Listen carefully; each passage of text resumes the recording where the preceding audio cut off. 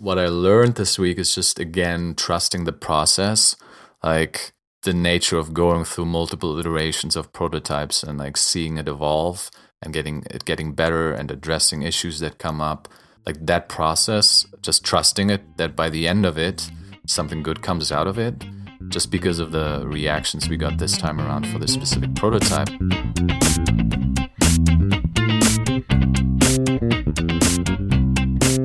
Friday morning podcast. Here we go. Yeah.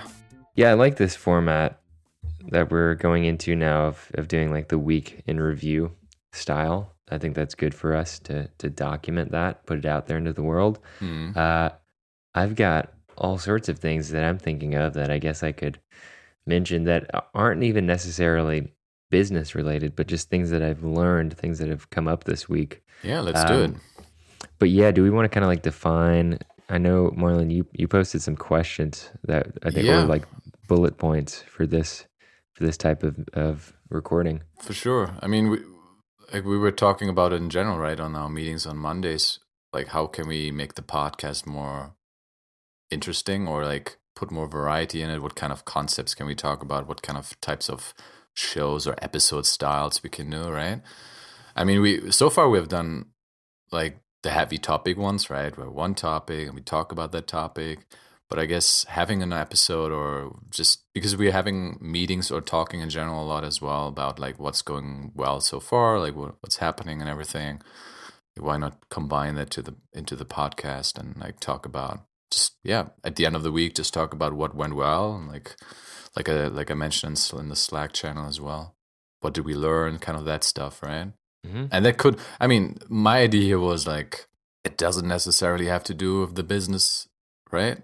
It can also mean like your work personally, you worked on something or you learned something or you're trying something new or whatever it is, right? And then just talk about that. Mm-hmm. Approach it more free flow, I feel, instead of just focusing on one topic very heavily. Yeah. Yeah, and that's the thing. I mean, we're splitting it up now, so we are recording more, and we have those sort of themed episodes where it's more like info, like educational, like here's some tips and things like that. Right. And then also, this more like week in review, documentary style, free flowing. I like being able to do both for sure. I think this is a good idea. Looking forward to getting this started. Mm-hmm. And I like the format. What did you learn? What was challenging and what worked well? So I guess I can start it off unless anybody else wants to go first. Go ahead. So what worked well? Well, the first thing I can think of off the top of my head is a little bit of operations stuff is actually starting to click nicely here. So we've had a wonderful virtual assistant. Shout out to Elisa here on the podcast. Yeah. She's been with us for, I think, like 5 months now. It's been a while. It's been, I think, like... Feels way longer than that. It might even be longer. It might be 6 or 7. I'm not sure. But yeah, she's been doing a great job. And one thing, so like we just got done with some user testing for one of our projects, and we record all of those videos. And I mentioned to the client, like, oh, you're gonna have access to all of those recordings. I'll share those with you. And I was going into Asana to put a task together for Elisa to upload those recordings to a folder and then share it with the client. And then I looked in Google Drive and she had already done it. And like, that was just like that was just like this perfect moment where I was like, yes, because we had done that before. Like we'd done that with that task for one of the previous user testing sessions. And like, I didn't even have to make the task for her to do it. She just knew based on the calendar that those existed. She'd done it before and she got it done. That's awesome. And that was just a perfect moment of like, yes, systems, like, and good people, like having good people work within those systems. So that was just a very nice moment that I enjoyed there. That's cool. I didn't even notice that. Like, I guess it's also kind of the experience she already has, right, with us. She knows kind of we do these testing sessions. And she's just awesome. And of course that as well. Yeah. I mean, that's even better. Yeah. That's cool. And yeah, I would if anyone's like thinking about getting a virtual assistant or just somebody that's sort of in that capacity, like helping you with, the sort of day-to-day tasks. If you're already thinking about it, I'd say like go ahead and do it. You want to get that if you can fit into your budget, you want to get that up and running before you really need it. Like before you kind of hit a wall where you've got complete overwhelm and like you're past due for getting that person, onboarded. I highly recommend it. Would you say, I mean, we talked about this a little bit at some other point as well, like, would you say it's even helpful to have that for your personal life? I mean, we have it now Oh, very for specific to the sure. business, right? Would you Definitely. consider also doing it for your personal life? And like, Definitely. I mean, that's something I've thought about before is like, you know, there's all sorts of tasks day to day. And part of it is, like Elise is based in the Philippines. So like part of it is figuring out, with her time schedule, like there's not a lot of like um communication that's happening immediately or like there's no it wouldn't make sense for her to be like responding to emails to clients or responding to emails to like leads in real time because like there's a 12-hour time difference. It's more mm, of what things can get done in that time period. But yeah, I mean, I think there's all sorts of possibilities with having, virtual assistants for business and for your personal life, especially if you have like any sort of side hustle or any sort of thing that you're kind of working on while focusing on your main, source of income. It can really help you, first of all, have that sort of systems based approach where you're thinking of things as like, okay, how can I turn this into a task that somebody else can do? And that then just allows you to scale a lot faster because you've got somebody else that's like, I mean, it's just like twice the manpower. mm, And then it just allows you to have higher level sort of like view of whatever it is you're trying to accomplish because you're not constantly in the weeds of like having to get the day-to-day stuff right. done, Yeah. which can add up pretty quickly. It can be like pretty exhausting. Mm. So yeah, I highly recommend it. We have Elisa, so there's no headhunting here. Nobody's gonna take her. But yeah, it's getting a virtual assistant or just somebody in that capacity. It could even be local. It's a game changer for sure. Yeah, absolutely. Did you feel you have to onboard her for a long time? Like, I think that was At mostly first, done by you. yeah, she definitely, she'd already like done this before. Hmm. So she kind of knew the drill. Yeah, I almost felt this sense of urgency or like apprehension about assigning her tasks. And I was like, what is she going to do? Like I was constantly thinking about like, The what can I get fear. her to do? Like, how can I use this time effectively that I've got every day? So a lot of it was like kind of trial and error of things that, okay, first of all, let's see if this makes sense for her to, be working on something.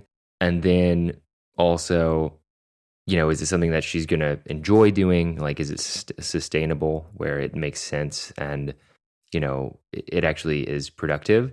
And yeah, I'd say like that was the first couple months there is, figuring out what exactly is going to be a good fit as far as tasks go. These days it's a lot of helping us be better, like setting up scheduling for meetings, setting up like once a meeting is scheduled, setting up like the video call that's related to that meeting. I think we can get to the point where once we have like a lot of tasks associated with the like scheduling of deliverables of projects, I think she can be sending a lot of the communication from us to the client like at the end of the week, once we like have sort of like a weekly report for a Hmm. client of like what's been done. I think she can be kind of like Right. taking that over. Right. But it's like, constantly refining that systems based approach to it. It's been Mm. great. Really enjoy it. Constant process here.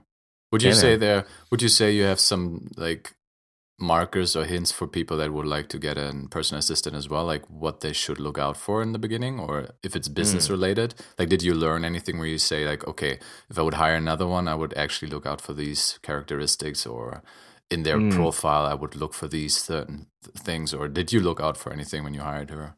That's tough to say. I mean, like, yeah, I had a few video calls with potential hires. Actually, you know what? I think I only had a video call with her. Like I had a few other applications that I looked at that I thought, you know, they were probably qualified and they had experience doing this type of thing before. Yeah, she seemed to be a good fit based on her application, but also, yeah, when we talked, I was, I think I also didn't really stick to the motto of like hire slow. I just like went for it and it worked out. So I think I got a little lucky there. But yeah, I would say my big tip is get started on it before you really need one, because hiring somebody and like making them an effective part of your team takes time and energy. Like that's a new, like it's a new part of your job for a few months to, you know, get them to understand everything and you know, get them, you know, to be really effective.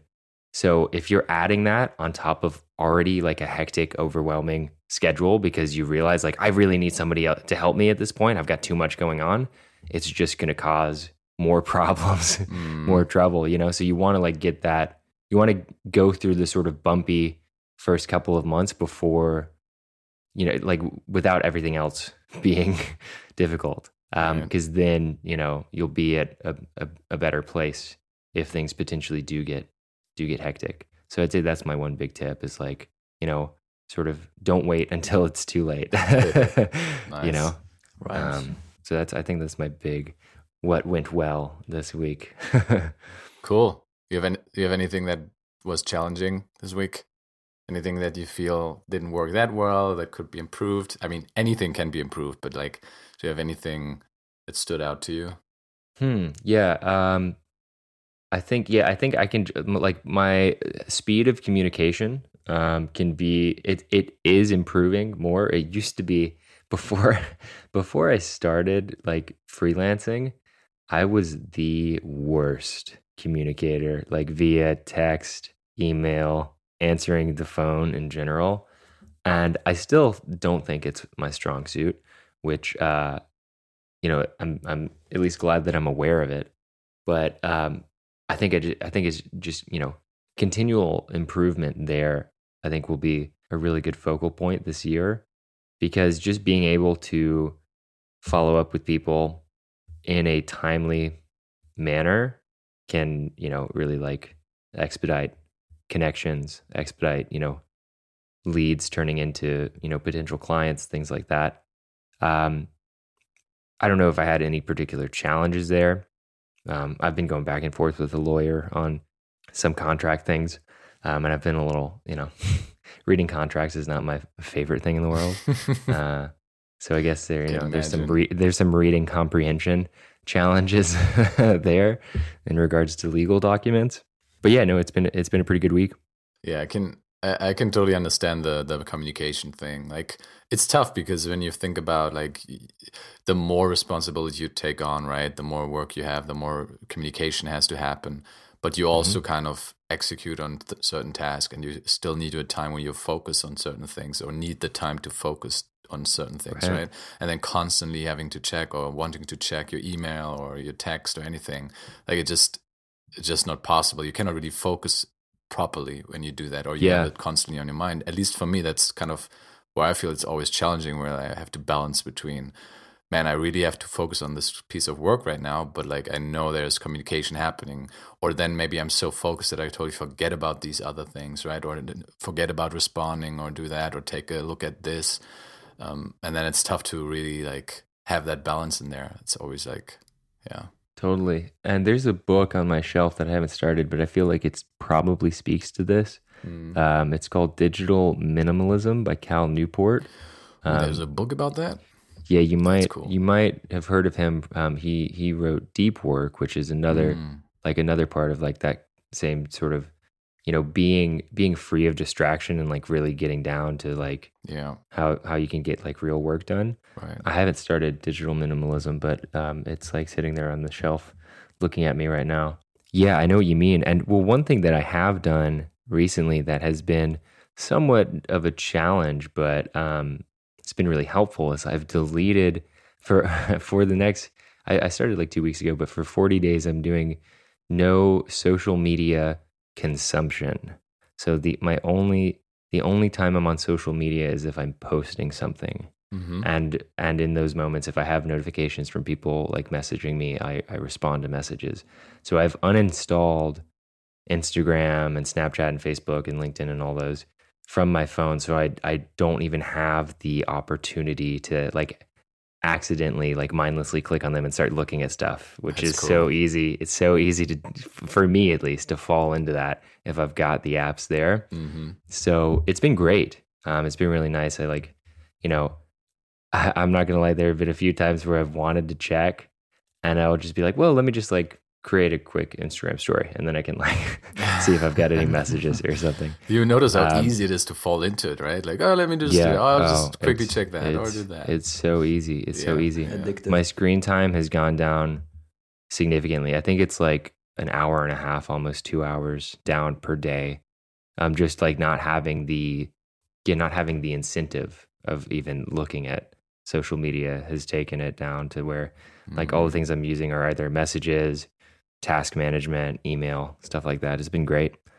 So yeah, that's something if anyone out there is having, trouble paying attention, cutting out social media might be the way to go.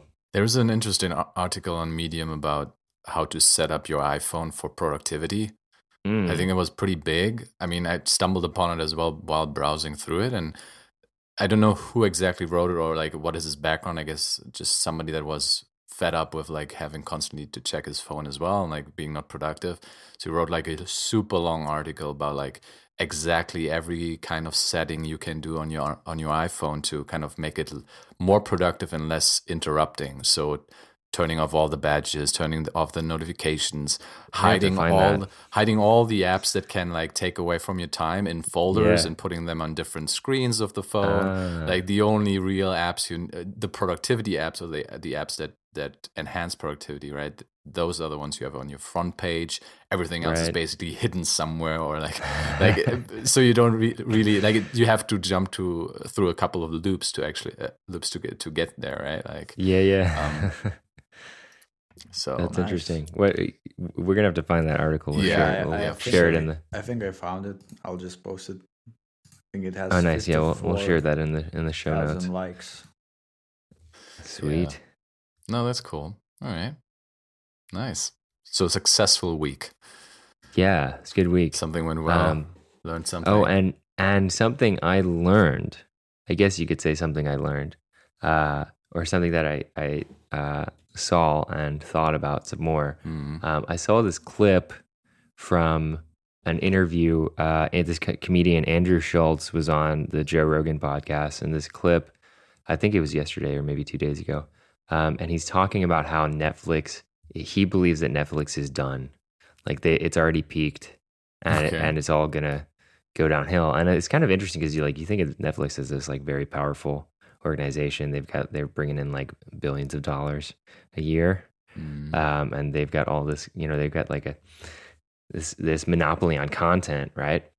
But he was saying how this comedian Andrew Schulz, he was like, okay, what is content?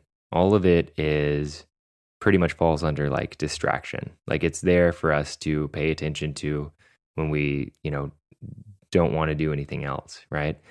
What Netflix, as far as content goes, is like long form narrative content. It's things that are like 20 plus minutes or longer. And the format in which you're consuming it is at your house, on your TV, maybe your laptop, right? YouTube has pretty much every form of content possible. There are video clips that are like 60 seconds long or less. There are 20 plus that, there's all sorts of things. Netflix isn't taking up enough of people's percentage of attention for them to sustain the business that they've got. There aren't enough, like, unless you're sitting on your couch at home probably not paying attention to Netflix. And so his theory is like it's gonna, they don't have a strategic enough format for delivering distraction to people to play out long term, which I thought was kind of interesting. So that's something I learned this week. That's true. What do you guys think of that? Do you think that's accurate? Well, I still watch it. Oh yeah, me too, all the time. Yeah, but it's probably not stopping people from watching it, right? Like, but I can see how Netflix is now, at least with the licenses and stuff, like they have to give away certain licenses because other big corporations and companies starting their own kind of Netflix style platforms, right? Like the Marvel, Apple, Disney. Yeah, like Disney, exactly.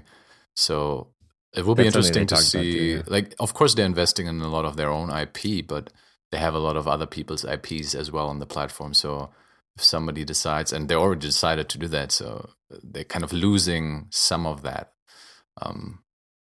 We'll see how that goes. Like, but it's interesting about the attention, right? Like, although I still think like YouTube, Netflix has the upper hand right now because I think they're way better with creating new IP than YouTube is.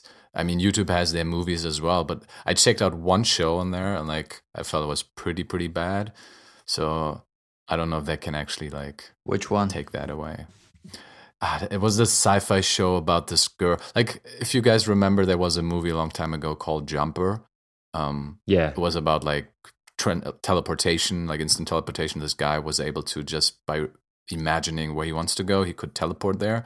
And now on YouTube, there's a show with a girl there. I don't know, 12 episodes or something. And she kind of discovers she has these abilities to teleport and everything. And in the trailers, it looks amazing. Like, cool, this new sci-fi show. She discovers her powers, and then there's another organization like hunting her. Like, kind of what I always felt about like the Jumper movie was like, awesome. This universe is awesome and amazing, but unfortunately, it wasn't as successful, so they didn't continue it.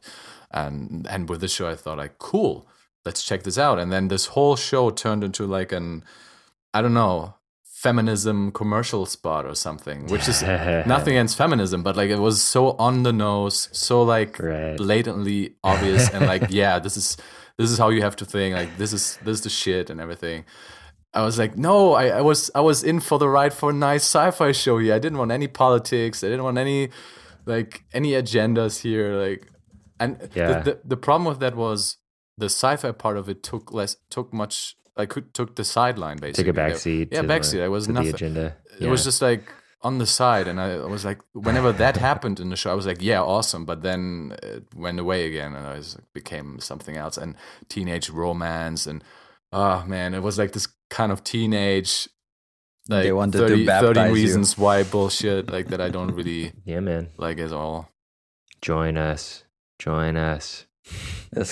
Yeah. Sci-fi was a trap, and then and the problem is it only becomes obvious like maybe a couple of episodes in, so you're like, yeah, let's do it, and then you've already it slowly turns into like this other show, and then you have this guilt where you say like, I already watched like a couple of episodes, I can continue this, and I really had to force myself in the middle and say like, dude, this is not worth it. Like, dude, I know. that's like kind of scary. They almost got you, Marlon. Yeah. They almost got you. So I mean, I cannot recommend it. And then I looked it up on the internet. I was like, am I the only one here that thinks that way? And then I looked at other people's reviews and stuff, and most of them were saying exactly the same thing. I was like, oh, that's good. Thank God. Like, they probably saw that the category sci-fi was watched by dudes mostly, and then they target like in the third episode we catch them. It felt like a really like planned out thing. I feel like now that you say that, it kind of makes sense as well. Like, how can we reach the most people on this platform, right? Yeah, sci-fi, cool, like all that kind of thematic thing. And I didn't bother to finish it, but yeah, that was my one experience with YouTube Originals. I guess that's the platform they have there, right? Well, I'm guessing probably also they were thinking, how can we expand our audience? Because I'd say like a majority of the people that are on YouTube are probably like millennial males and like younger males, right? It's like a pretty heavily male demographic. So they're thinking, okay, let's create like a female like lead science fiction, try and get more women interested in it. I don't know. That's fine. I mean, but there's certainly like an agenda. There's certainly like motivation. I would have totally fine with that as well if they maybe struck the balance. And what I don't like is like, let me tell you about this. You're uneducated about this. Let me tell you about this. Like that kind of feeling, right? I have nothing against educating me about like telling me about certain issues or the character in that story facing certain challenges that are associated with like things that are happening now politically, right? Or just society wise. No problem at all. But like it was so obvious, so on the nose. It was like it felt like it didn't respect me as a viewer, like where I can make up my own mind and like think about these issues and like get also faced with certain like situations that are challenging for me to view, right? Like where I have to wrap my head around this and like, holy shit, I can totally relate to this or understand this more now. It was like it felt like there wasn't really much effort put into like respecting me as a viewer as well and like make it more graspable. Interesting. Yeah, well, I mean, I think that, that's an example. I mean, Netflix, Amazon, YouTube, they're all attempting to create their own, branded content. Right. And where I think YouTube has more potential is the fact that most of the content on the platform is user generated. Like most of it is from people that like are just attempting to create something. They're trying to, like they're not associated with the platform itself. And I think that's kind of like the key differentiator there. It'd be interesting to see how like Netflix or Amazon could incorporate more user generated content. But I think for Netflix, they'd have to somehow jump to, like being more mobile focused, like how can they get almost like a feed going? But I mean, like for instance, this if we were doing video recordings of this podcast, well, we are doing video recordings, but like if we were putting that somewhere, that's not going to be a piece of content that like goes on Netflix, right? Right. We wouldn't associate that with Netflix, right? I guess that's the issue. It's like, yeah. So, yeah. Cool. Who's next? Yeah, so maybe I'll start with the challenging. Then I'll just talk about the thing. So I'm learning Golang, this past week and this past month actually. And what I found for myself, like it's very challenging to learn the language that it has those very different kind of concepts about programming, and it's hard to just become a beginner and learn it again. So I was watching these Udemy courses. I think I watched like 2 full courses on Golang, but what I didn't do is I didn't do exercises because I just thought I'm like I know programming and I'll just see the concepts and it'll just get into my mind at some point. And then so I watched the courses. Like it took me, I think, 2 weeks to complete them all. And I was, watching them a lot, or 3 weeks. And then, I just realized that I almost forgot everything. That was insane. So I went back and thought like, how come I didn't, learn the stuff? And when you do the exercises, then you get really like, the value of actually doing the work and you're really learning. So you're applying what you learn. And the same with books. So when you read a book and you don't apply the skills that you learn there, you just forget about it. But if you like learn some concepts from the book and immediately apply it, it kind of is ingrained in you. So I went back and actually did the exercises, most of them. And then I was feeling way more, proficient in the language. It also reminded me of the music school. When I was a kid, I was, going to piano lessons. And in piano lessons, when you're learning a new song, like a new, composition, you really have to, do it step by step. First, you learn one hand, then you learn a second hand, and it takes, a week to learn, to play one hand. And then another hand, and then you take the second page, you do this and this, and it's a very diligent process until you actually are able to play by two hands, and it's very, very disciplined. So it really took me, back in my memories of actually learning piano, which was one of the hardest things I did in my life. So that's what I learned, that you really have to do the work to learn something. Do you when you learn a new programming language, do you just basically go through the learning material, or do you also on the side take notes on a piece of paper, or do you do that, or is it just you watch a tutorial and then you do an exercise and that's enough for you to learn it? Or so you watch a tutorial, you do an exercise, and for me personally that's enough. But for other people, maybe you take some notes and everything. Whatever works for you. It's really understanding. Is it better to watch video? Is it better to read a book? For example, I think for me it's not very efficient to read a book and then learn it that way. For me, it's better to see kind of a person do it, and imagine him being your mentor, because he really is your mentor. Just you have to make sure that this person really knows his thing. And in my situation, that was a person that teach the Golang in universities, and the other person, I think he worked in Golang. So I got perspective from the kind of educational, from a person that knows the theory behind it, and then from the person that knows the practitioner, has this practitioner mindset that used it practically. But yeah, it was very important to do the exercises. And Golang, it is different from the other languages. For example, when you look at interfaces, it has implicit interfaces instead of explicit ones, and it's a very hard concept to grasp. What's the difference between those two? So, for example, when you define an interface like human, and the human can talk, walk, and everything.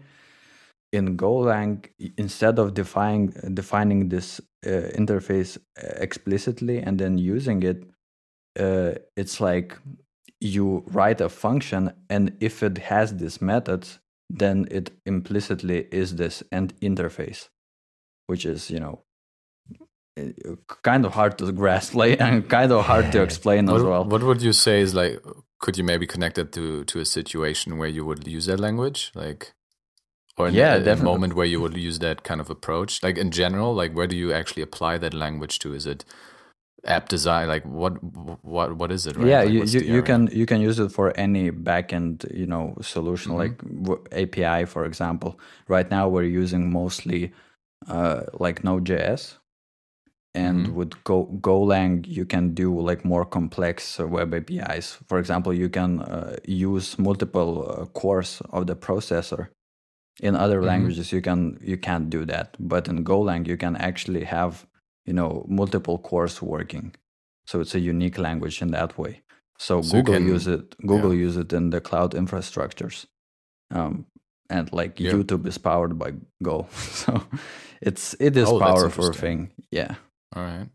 So you have more access to the hardware through the programming language? Definitely. It's more low level. Yeah. Probably that's the reason why it's also a little bit more it's tougher to learn, I would assume, because Definitely. It is kind of more complex. You have more possibilities, and it goes deeper. You're right. It's also hard to learn. One of the reasons why I chose to learn it is that it was designed by 3 dudes that are very legendary in programming community, including Ken Thompson, who is founder of Linux. So they sat down and they were hired by Google to develop this language that can be leveraged, can leverage multiple cores and do all sorts of nice stuff.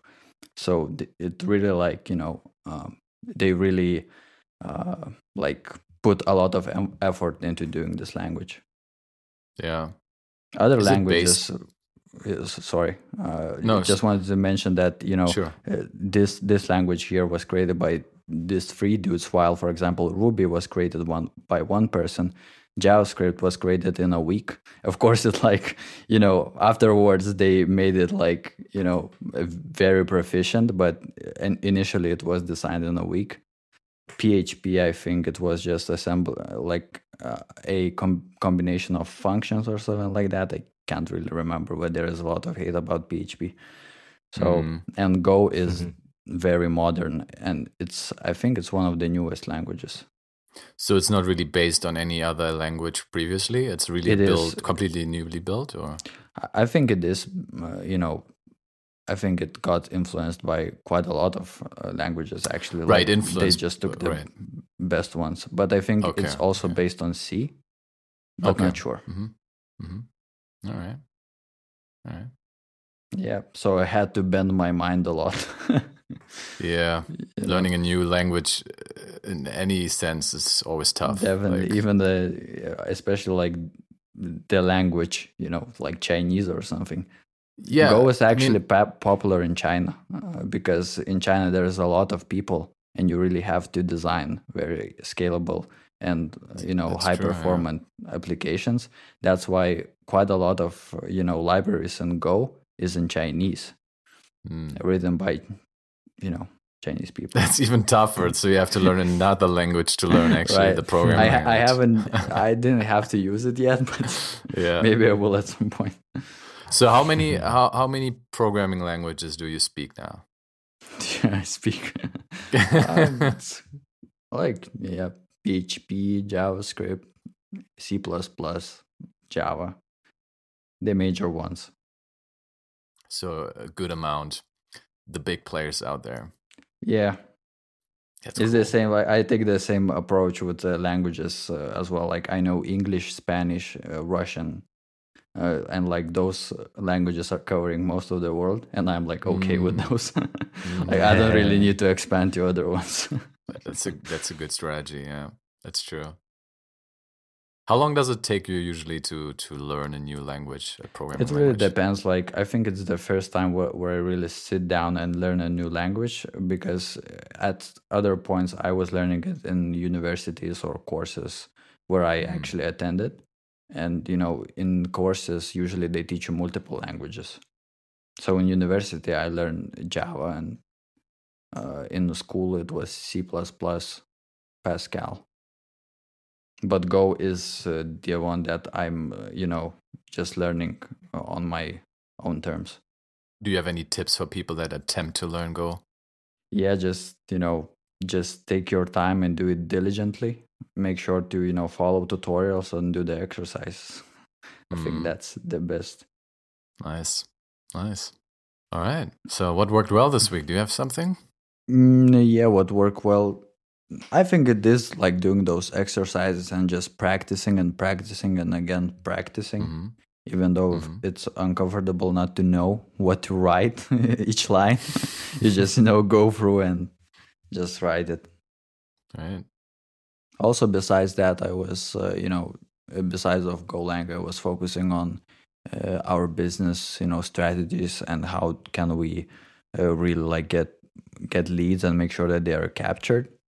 And as I mentioned to you guys, that website is super important for that, because when Tom is capturing a lead, the lead will probably eventually go to the website, and that's where the lead can be killed. It is a possibility that he will be influenced by the website or something. Absolutely. So you had you did a lot of research on that. Yeah, I checked what we can do about it, and I posted in the channels. Right. I mean, we'll definitely jump into that meeting as well. Yep. Have that discussion going on. It's gonna be good. But I do agree. Maybe going into a little bit, not too much, but the two big pillars we have is the podcast, right, and the website. I feel that kind of the big players right now, or the big ones we should really focus on, right? Because kind of like the podcast, we're in a groove, we're already moving, and the website, of course, like you said, it's the point of connection there. That right, and the website will connect our podcast to the business. Exactly. Yeah. Yeah. I mean, we've up until now, and continuing into the future, word of mouth referrals has been everything for us. So yeah, I mean, I think building up the website, continuing to create this content, and turning that into smaller pieces of content and distributing that on social media. Those are kind of the things that we need to focus on building. So yeah, I mean, I think part of it is positioning, getting that right on the website, and showing off our work, continuing to create content that is valuable. But yeah, we can dive into that another time. Now that can take like 5 hours of a podcast. Right. Totally. True. What else? Is that everything? Is it Marlon's turn? Is it my turn? Yeah, I think so. Marlon, you've been like the moderator for this podcast. I kind of like that. But now the focus has shifted to you, sir. What do you had to review this week? What worked well? What did you learn? What was challenging? I guess what worked well, I feel like the last testing session we did for one of our clients worked well, like considering where we started. Not that it was a total mess in the beginning, but like just the execution of it, it felt good. Like everything worked properly. And we refined the process over time as well. Maybe not talking mess or anything, but like the particular people we targeting in that new project, right? I guess we can talk about like musicians.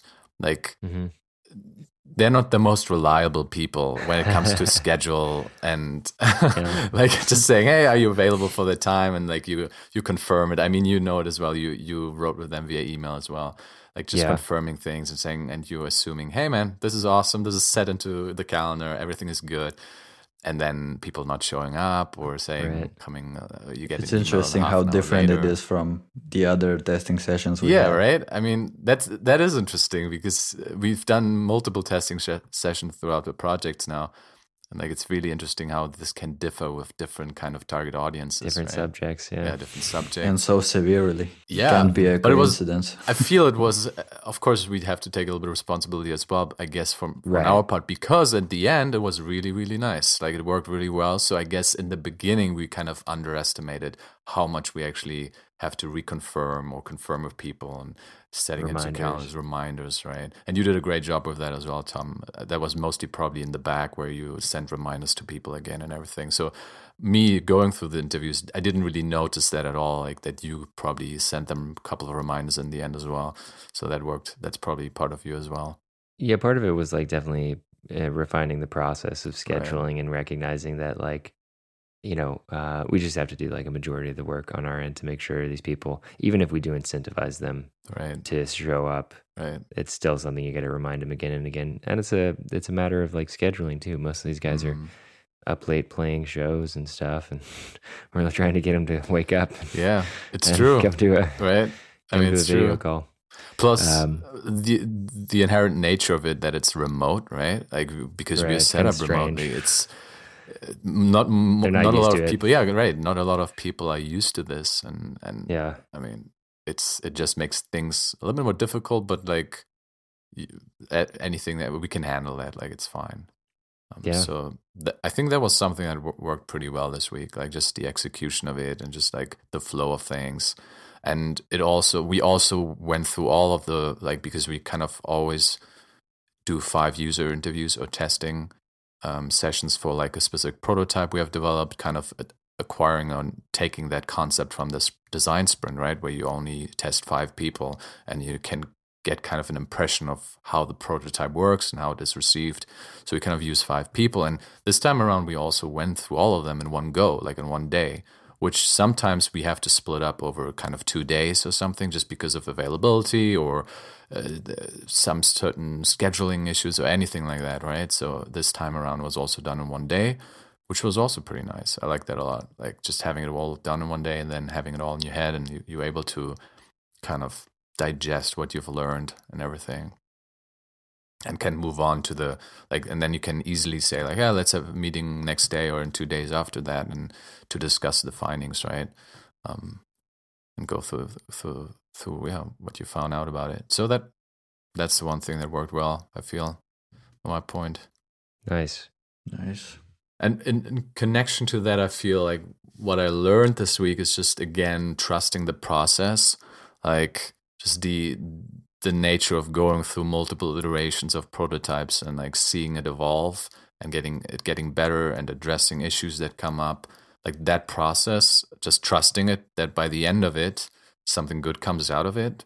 Just because of the reactions we got this time around for this specific prototype, like people, there was really not a lot of things they got stuck like on. Like that, it was really nicely, like a nice flow.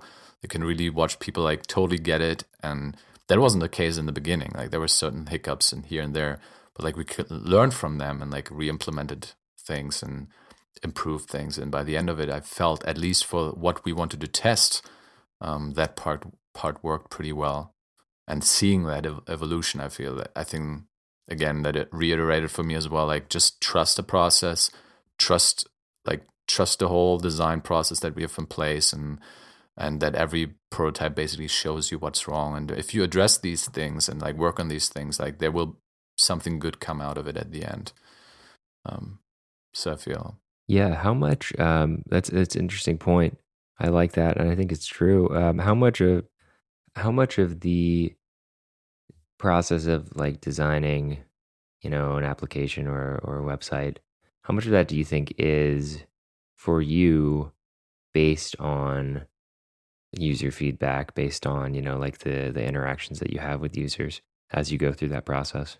I mean, it is a lot, right? We basically, that's why we have them in place to go through these prototypes with users and get feedback. And it's not even things they say, right? It's not even, oh, I wish this would be here. That's certainly some feedback we take into account, right? But it's also the things that they do, or we just view, right?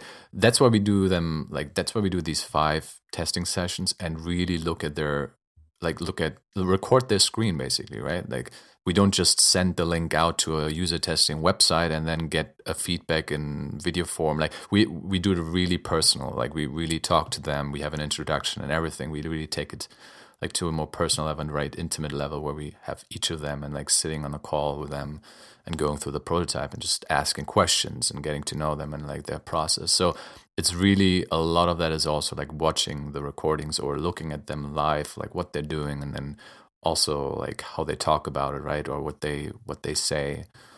So I feel like kind of the subconscious things they do, right? I think that's really important as well. And that certainly improves the prototype on every level as well. Nice. Yeah. Yeah. And that's a good point. It's not just about like what they say they think should be the case, because a lot of time they probably don't know what they're talking about, Yeah. That can be a clue of something. Right. But it's also about like what the interaction is that they have. If it appears that they're doing something smoothly, if it appears that they actually understand what's going on or not. Right. It's a lot more than just like what they're saying. Right. And that's the thing, right? When you do these more intimate user testing sessions, you can actually ask questions. So you can delve deeper into what they actually mean by with what they're saying. Like if we would send that link out to multiple people and we would have gotten a written report back, or maybe just a short video recording of them saying certain things, like we wouldn't have the ability to ask another question for that specific point, right? So go deeper and like, why are you actually feeling that way? Like, why do you think this? And we can easily do that with these more like in-person interview style user testings, right? And I feel it just improved everything. So how did it go overall? Did they get the concept in the final testings? Yeah, I mean, so like our goal for this last testing session was, of course, like this core loop we have in the app, right? This core thing that makes this app stand out. We want to go over that and over the final version of that, or the almost final version of that, because now we're kind of adjusting certain things to it as well. But like, it was good to see that by the end of it, and we did now like, this was our 4th testing session now. So we had 3 in the UX phase where we just did wireframes, and now after the visual design, we have the last one where we kind of on the finalized version kind of tested and everything. And it was good to see that people by the end of it really understood that hook, that they really got around in the UI and like understood how they can do it, what they can do with it. And also asking them how they would describe this product to a friend of yours, like all of them kind of responded with an answer we really like assumed or hoped everyone would say, right? So it went really well, and like it showed, like I said, I learned that you can trust the process because it brings, you don't have the process in place for nothing, right? we have that process for a reason, and we know we can trust that process, and by the end of it, something good comes out of it. Of course, given that you address these issues that come up in the previous testing, and of course you have to do your work and your part, but as long as you follow these steps, like there comes something out of it. Very cool. Nice. That was a great learning lesson from this week, right? Or what went well. I mean, plus, going through a long project, it's probably also from the development for you, Daniel, like executing on that level. And then sometimes there can be doubts, right? Like sometimes you can think like, oh man, where's this going? Like, or can I fix this? Or can I solve this problem? Like, is this really the right direction or anything, right? So to this Definitely. point, well, way more in your job, because like my job is more, just figuring out how to do what you thought of. And for you, it's like more thinking, because there are no answers. You have to create them, right? Partially, yeah.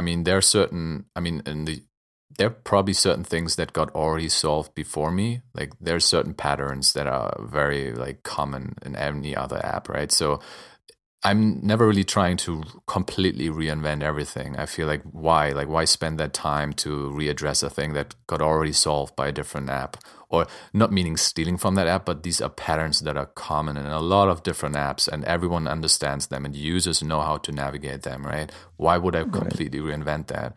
Especially and then the balance, especially, and then the balance between like what can we introduce that makes this app different, but still being very like still intuitive, right? Still the users understanding, oh, this is a new pattern I have to learn here, but like it's not that completely different. It's actually, it makes sense in the environment of that app, right? Yeah, users are very fickle. They can get frustrated easily. yeah. And that's why we do these testings. But I do think like even in programming, I feel like you have to think about concepts that are maybe like, you have to think about the architecture and like how do we approach this specific thing that I come up with, or like kind of design kind of says, hey, is this possible? And you're like, let me maybe like think about it first. I'm not really sure. And then you have to kind of problem solve as well, right? Yeah, definitely. But like when I do solve a problem, I can see the feedback immediately. Is it good? Does it work or not? Okay. And there is less creativity probably. And in design, you create something, and then you have to user test, and users will not give you direct feedback. You'll have to kind of assess from their words, how the person expresses himself. You have to just assess what can work that's best. A good point, and it goes back to what you were saying, Marlon, about like it's not just what they say. It's like how it's like watching the experience unfold of them interacting with the app, because what they say, like the difference is like. It's this concept. It's this principle of like the map is not the territory. Like what a user's perception is and their explanation of their experience with the app is not the actual experience that it's not the same thing as the experience that they're having of the app. Right. And so watching them have the experience and then having them talk about it, those are two things that, it gives you twice as much feedback, twice as much like data information about what's actually happening. They're both very important together. Definitely. And like the development feedback is very straightforward. This crap doesn't work, this shit loads forever. Stuff like that. It's very obvious. It's very like it's more direct, I would, but maybe that's also a little bit more easier for you. It feels, from my perspective, it might be easier for you because you get very direct feedback. Like this loads too much. Like this is like this. This should be like this. Exactly. That's why it's easier for me to comprehend the feedback. It's much more clear feedback than considering like people like, does it work? Exactly. Yeah. Right. Does it work? Yeah. Right. That's funny. Yeah. That's true. Cool. Well, I guess, we talked a little bit about, like, is that also what you learned this week, or do you have anything else that you want to say about what you learned? I think we didn't mention what was challenging for you. What was challenging? Oh, that's a tough one. This week. Challenging. Maybe more of a personal thing, just getting into a good sleeping schedule. Like, I was always like a night owl throughout my life, but I know that I need to I need to go to bed very earlier and go to bed earlier and get up earlier then. And that just gives me just more energy and it's interesting to see, like, I always assumed I'm a this night owl, and I get work done in the night, and it's nice because it's quiet, and I guess that's how most people think as well.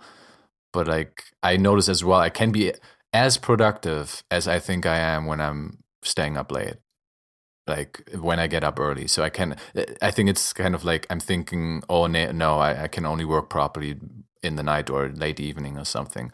Whereas it's actually true, I can do the same amount of work and be as much focused as I am when I get like up early, right? Yeah, I feel you there. It's been a slow transition for me because I used to be the same. Well, especially like coming from, I guess it probably started in college, and then even after college when I was bartending, like it was just a pattern of like, being up late and working at late hours, and that transitioned into freelancing as well. Right. But I feel the same way. Like I've been working on that too, and getting up earlier. It seems to be the way to go. It seems like I'm falling into that same pattern, or to that same mindset where it's like I don't have to. It's nice working late sometimes, and that can be effective, but I don't have to do that to be productive and to get stuff done. Right. Yeah. Nice. Maybe that's really the point, right? Like you're doing that so long, or like just getting used to it, and then you just assume like I cannot function anywhere else, right? Like I cannot function when I get up early because I'm not that early person, right? That morning person. But it's not true. Like you can get adjusted to that, and then you notice quickly that it's as productive as you am when you stay up late. Yeah, I mean, I do like it. There is something to, like, there's almost a sense of pride in working late, where it's like, yeah, I'm up burning the midnight oil, and that's like, exactly. But then like you wake up late and everyone's already ahead of you, So you can almost do it the opposite, where like if you get up before everyone else, and I'm not there yet. Like I'm just focused on getting up, up about the same time that like a normal person would. But like I could see it where, if you're waking up early, 4 or 5 a.m., you can be like, yeah, I'm way ahead of everyone else. I'm getting stuff done before the sun even comes up, Yeah. Where you can still have that sort of like pride about it. Cool. No, that's good. So still in progress. I'll keep you up to date here, like on these episodes, right? Like how is it going? Cool. Wow, for me it's way different. Like at 11 p.m. my system's shut down. Like it just shuts down. That's awesome. Like that's completely good. Maintenance mode. It just like shuts down. That's good. Can't think. I immediately get sleepy. So were you always like that? Like I feel like just the cliche of a programmer. Like I'm feeling like, okay, programmers are probably even worse. They're like staying up late. They're like doing the work into like way after midnight. Like, I was always like that. Even at hackathons, I was the first dude that goes to sleep on the chairs. The first one. And also like it's very hard for me to wake up early. So I usually just drive my girlfriend to work because it forces me to wake up. So it's like very early at 6:30 or something. I mean early for me. But I just wake up that way. So that's cool. Nice. Yeah, that's probably good though. Right. It's like better quality of work, Probably. Like I tried to work at nights, but it really didn't work out. I even when I was in school, like finishing up deadlines, I could easily give up, finishing stuff and go to sleep. It just I couldn't bear it. Sleep is I think the more and more I love it. That's sleep is just the best. It's the best thing. I love it so much. It is. But for me personally, it's very interesting because I know exactly what I have to do. I have to be in bed before midnight, preferably 11:30 or something, and then I know I can easily get up. Latest would be 7 o'clock next day. But I know that if I get into bed or just be in bed like after midnight, like 1 o'clock in the morning or something, I know my body's like, oh, you went to bed after midnight. Well, then now you have to sleep 9 to 10 hours. Like it's really crazy that like when I go before midnight, I can easily like 6 or 7 hours. It's enough. But like if I do that, if I stay up later, then my body's like, I don't know. I just naturally sleep way longer than I need to. or feel I need to. Hmm. So it's just execution. Yeah, you just have to give your body what it needs. Yeah, absolutely. Soon enough, we're gonna be like Jocko Willink. You know that I love that guy. Yeah. It's like his Instagram is pretty much exclusively pictures of his watch at like 4:30 in the morning every morning, where he's just time to get up, time to get it done. 5 a.m. club and shit. 5 a.m. club. Yeah. Yeah, there's some Instagram. Is it 5 a.m. club? There's something like that. There is a lot of clubs. There is 4 a.m. club, 5 a.m. club, 4:30 a.m. club. 3 a.m. I've seen some Instagram. This dude's got it really nicely branded. It's like, it might be 5 a.m. club or something like that. He's got a coffee cup with the logo and that on it. And then he's got his watch on his wrist as well with the time. And like, that's the whole Instagram. That's every single picture. Nice. That's a pretty good consistency. Yeah. Well, cool, guys. Good weekend review. Any final thoughts here? Well, I think for the first kind of episode like this, it worked well. Yeah, I like this. Right? It reminds me of something I was thinking about last night, and I think is, I'll end on this point and I'll let you guys get your last words in. A lot of people talk about how the key to life is like happiness. Like that's what they want out of life. It's like the purpose of life is to be happy. And I just don't think that's accurate. Like not to downplay happiness. I think it's important to be happy and to enjoy that when it comes. But to me, life is about improvement. It's about making today better than yesterday. And that's why I'm excited about these weekend reviews, because that's essentially what we're doing in content form, is talking about, the things that we're improving, the things that we're challenging, and what we can improve about those, and how we're learning, and what we've already improved on. And so it's really nice, I think, to have that focus on a weekly basis in content form. Well said. Yeah, I do enjoy this style of episode as well. Like, it just gives us more room, right, to breathe a little bit, like not being so restricted by specific topic, although that's interesting as well, and we certainly do these and continuously doing these as well, but like it as well. And it kind of, I think reflection is a big part of it, right? Definitely. Just the reflection of like thinking about what happened, like what could have been done better, and then getting to know you guys as well, like just how you feel the week went, and like what you personally did well, like what you learned.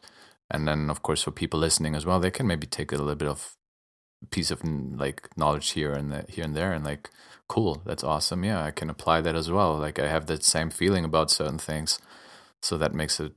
Yeah, I really enjoy that.